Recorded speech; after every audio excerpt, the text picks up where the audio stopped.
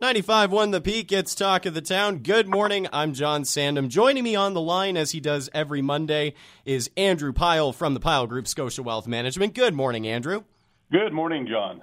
So, last time we talked to you was a few weeks ago. How have things been going in the stock market since then?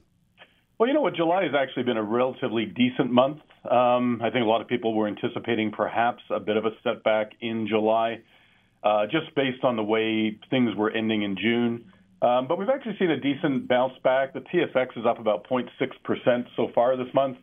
Better gains south of the border. We're looking at the Dow Jones up about 2%. So I would say that investors are probably happy with the performance that we've seen.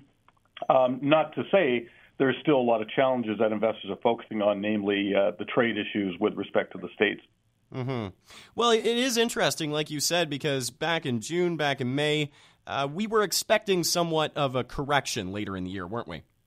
We were. I think we came into the end of April, just to go back a couple of months now, and back in April, things were looking very, very good. We were looking at stock markets hitting all-time record highs. We had the setback in May that really got investors nervous that perhaps this was the beginning of a more prolonged slide into the second half of the year.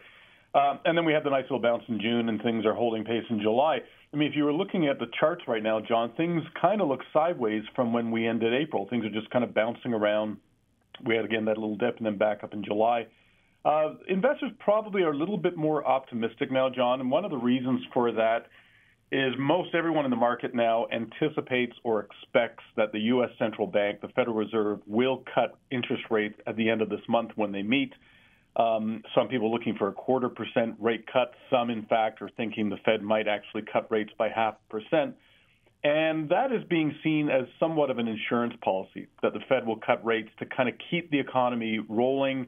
And, of course, from an investor point of view, John, that's good news, because if the economy is looking good, then that means stock markets should look good. Mm-hmm. So we're in a very interesting situation right now. Yeah, go ahead. No, we're not out of the woods yet. I'm just saying with respect to the market, because as you said, we are having trade issues with China. As we all know, events that are happening can obviously affect the stock market. You mentioned as well the rate cuts as well. Is there anything that we're looking forward to that still could affect the market? Well, we're obviously looking at the economic numbers daily now, John. In fact, the central banks around the world are doing that just to see, is the economy starting to backslide or not? This rate cut really has been the center of debate for, I'd say, several weeks now. Some people arguing that, there's really no need for a rate cut. Some arguing that, we actually do have to get a rate cut. The U.S. economy right now, John, as of this month, is now a record in terms of the longest period of time that the U.S. economy has gone without a recession. We're now north of 10 years.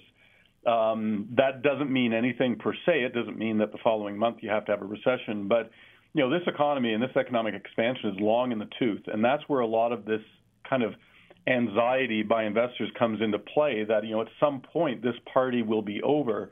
And therefore, a rate cut in July is seen as something that might keep this expansion going. But I think most of our investors that are listening to us this morning, John, know that even a rate cut in July is not going to prevent something from happening, say, a year from now or 2 years from now. Right. Economies do have recessions.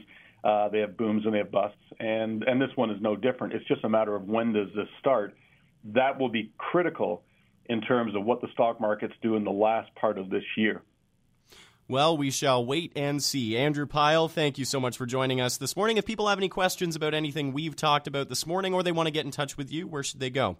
Well, John, they can always go to our website at pylegroup.ca, and on that website they'll find links to a lot of the research that we put up regularly, as well as our newsletters, and obviously our contact information. If they ever have any questions, John, they can reach out to us through that website. Our expert on the economy, Andrew Pyle, thanks for joining us this morning. We'll talk to you next Monday. Thank you, John. You have a wonderful week.